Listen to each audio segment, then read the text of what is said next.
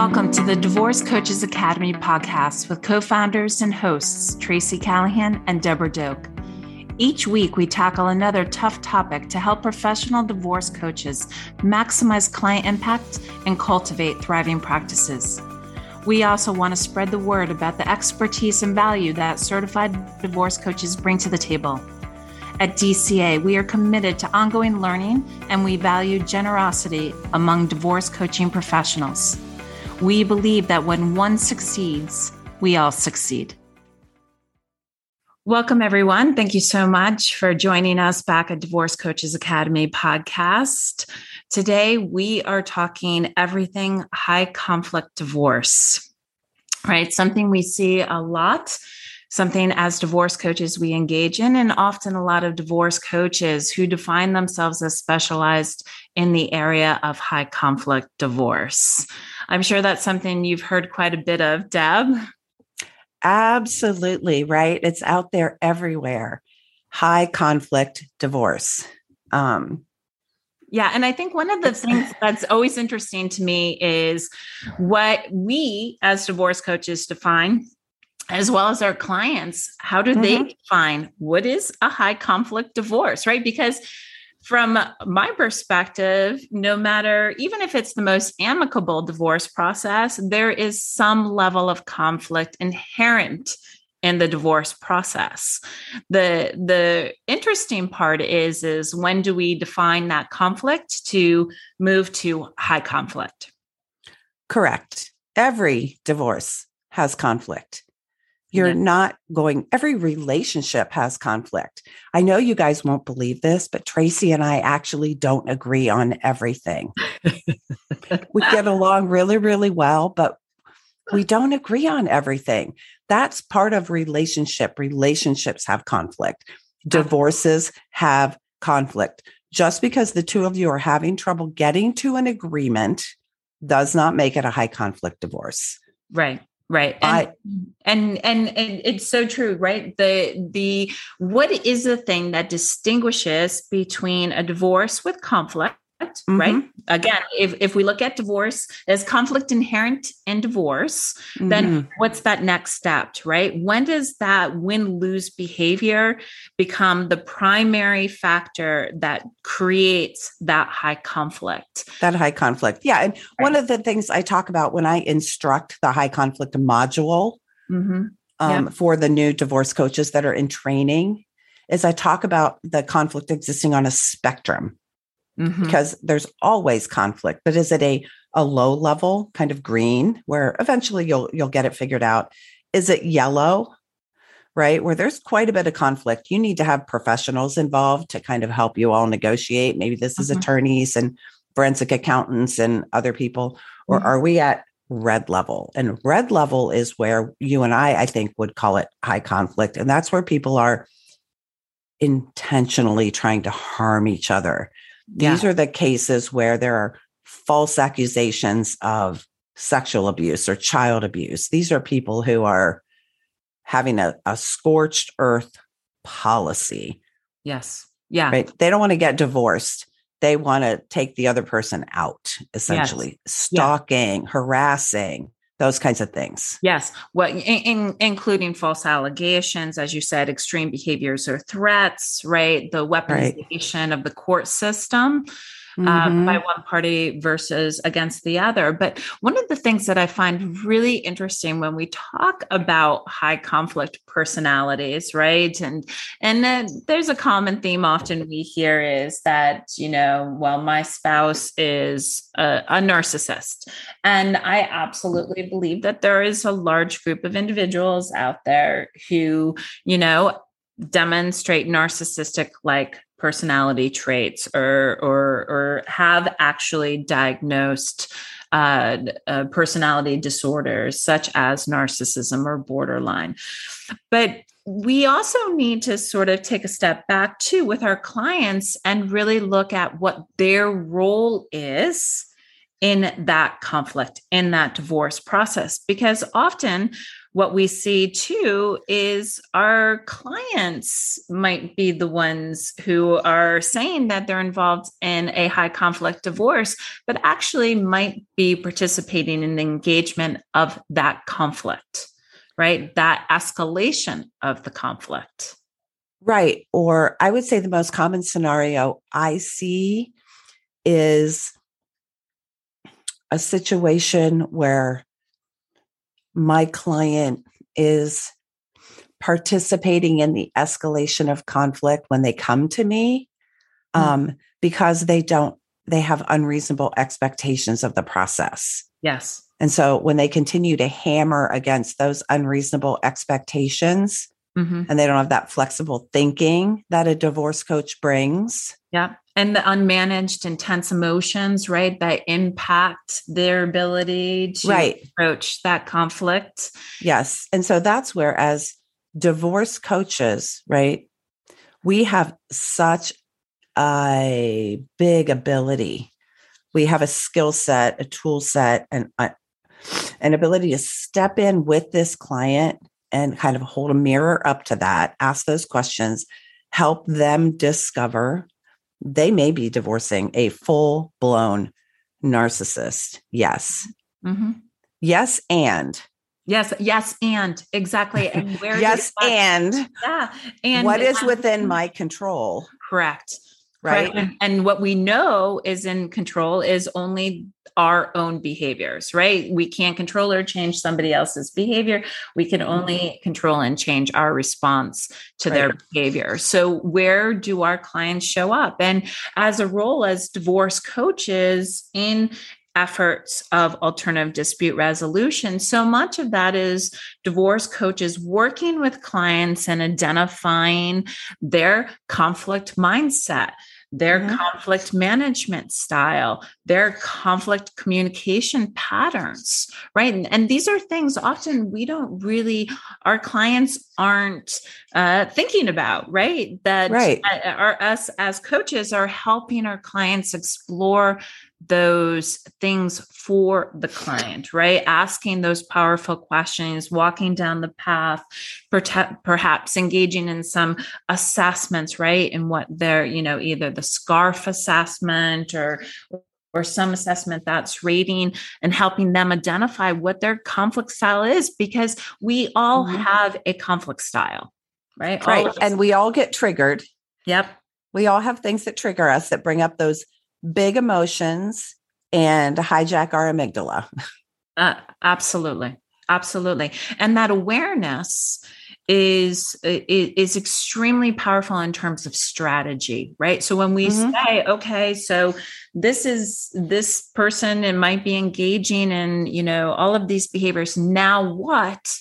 Right? As we talk about divorce coaching and specializing in conflict, or what we like to call, divorce conflict coaching, that we are now helping the clients move towards something, right? Through, meaning that the conflict, how is it showing up for themselves and how is it serving our clients, right? Are they not enjoying, but are they benefiting in some way from the ongoing engagement, or is the choice to take a different path, to try different strategies and approaches to be able to move past that conflict? Because that perhaps their spouse, soon to be ex, co-parent, more than likely is going to continue their behaviors, is going to continue to engage in the conflict and the choice of the client not to engage.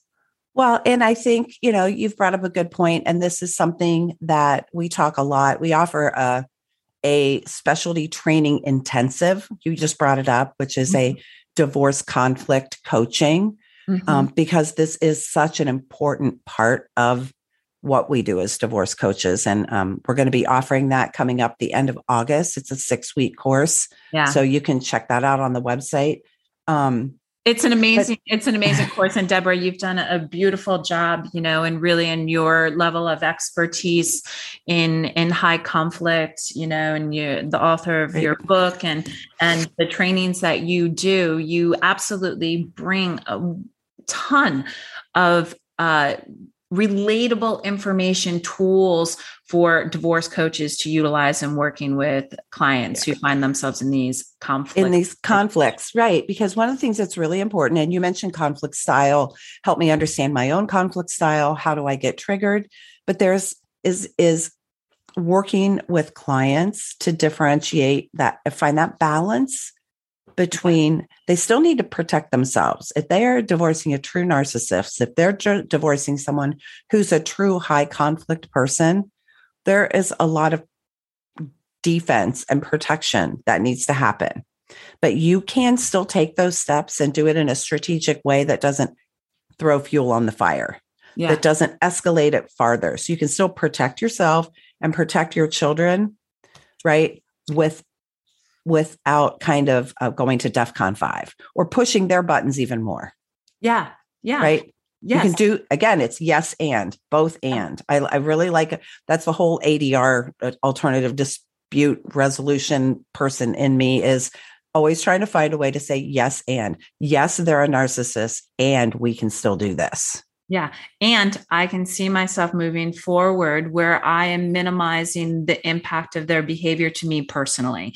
To me personally. Yes. Yeah. And that's a lot of the boundary work, right? We talk about in Divorce Coaches Academy and helping divorce coaches work with their clients and establishing boundaries, because there's a lot of misinformation even about what a true boundary is and how that shows up. And just to circle back on that, Deborah, I think it's extremely important, right? Because often when we talk about alternative dispute resolution in the form of divorce coaching, there are individuals out there practicing who believe that the consultants, the individuals that work with parties in the court system and helping them engage in litigative processes our approach as divorce coaches, as alternative dispute resolution specialists, is not necessarily having our clients acquiesce, but helping them figure out how is this conflict presenting in their life? How does it serve them? And again, where are they going? That now, okay, right. And divorce coaches play such a significant role in this, especially with those individuals who are clients who are divorcing somebody with some of these traits or these high conflict personality traits, continue to co-parent, because these communication patterns will continue until the children are no longer minors, even in a parallel parenting situation, right? They're going to continue. Yeah. Well, when the kids are adults too, right? Yeah. Because you'll have graduations, you'll have weddings, you'll have baptisms, you'll have all kinds of family events that are going to carry on. You know, you're going to be tied to this person for the rest of your life. So this fantasy that I'm going to get divorced and they're going to fall off the face of the earth is crazy. Yeah. So, that's just a reality. That's a tough reality we have to embrace. Mm-hmm. But this idea that we can pursue a path of de-escalation at the same time we're being self-protective is kind of a really unique concept. Yes. And we're not saying sometimes you don't need to litigate. Mm-hmm. You don't need to go to trial. Sometimes you do. Yes. But there's a mindset you can go into that process with that is different. Yeah. Absolutely. And recognizing, right, where a client might be engaging with somebody who has a high conflict personality, but in turn are also mimicking high conflict personality behaviors, right? And their inability to deal with that. So even our clients, the ability to look for that emotional justice. Often that happens with clients who have been in relationships in which there was controlling or emotional abuse and feeling or betrayal. Right? Obviously, a lot of betrayal, and they want that, right? They want the retribution. They want the acknowledgement by the legal system that they were right, that this person harmed them or did something to harm them. And we know that that's not how the legal system works.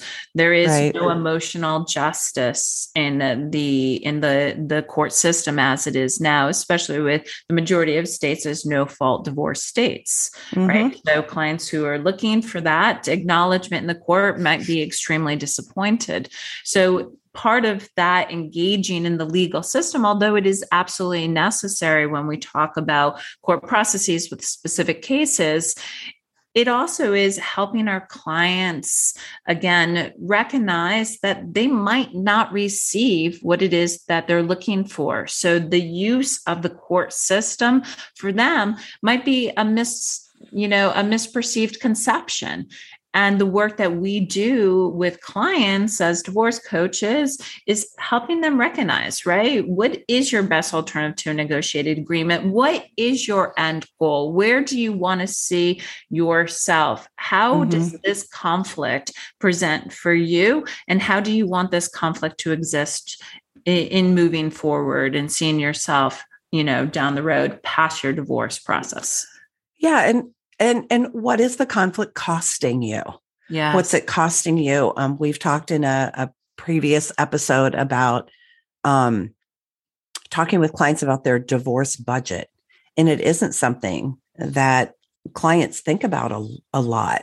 Yeah. But I think as a good divorce coach, it's important that we help talk through with clients the implications of their choices and how that's going to affect them in terms of costs. And I mean, money, time, and emotional damage to them and their children. Yeah. Not just the financial cost, but the financial piece is a real piece, right? It's huge. So when we see conflict escalate, right, and this adversarial reaction response to conflict, when conflict is met with additional conflict, right. And we're seeing it bubble and bubble and bubble, right. The inclination is then we need more resources. We have to prove the case.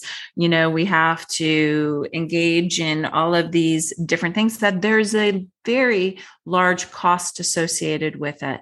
And next thing you know, this conflict, which is finally brought to a trial after deposition and discovery and accountants and all of these experts that have a very large price tag on it, the ruling then is still not based upon emotional process, right? It's based on the state statutes and laws. And now the client might be sitting there in even more conflict, right? That they have maybe perhaps bankrupted themselves in the process of trying to seek some resolution, having the court system seek some look for resolution to that conflict. And it might not happen.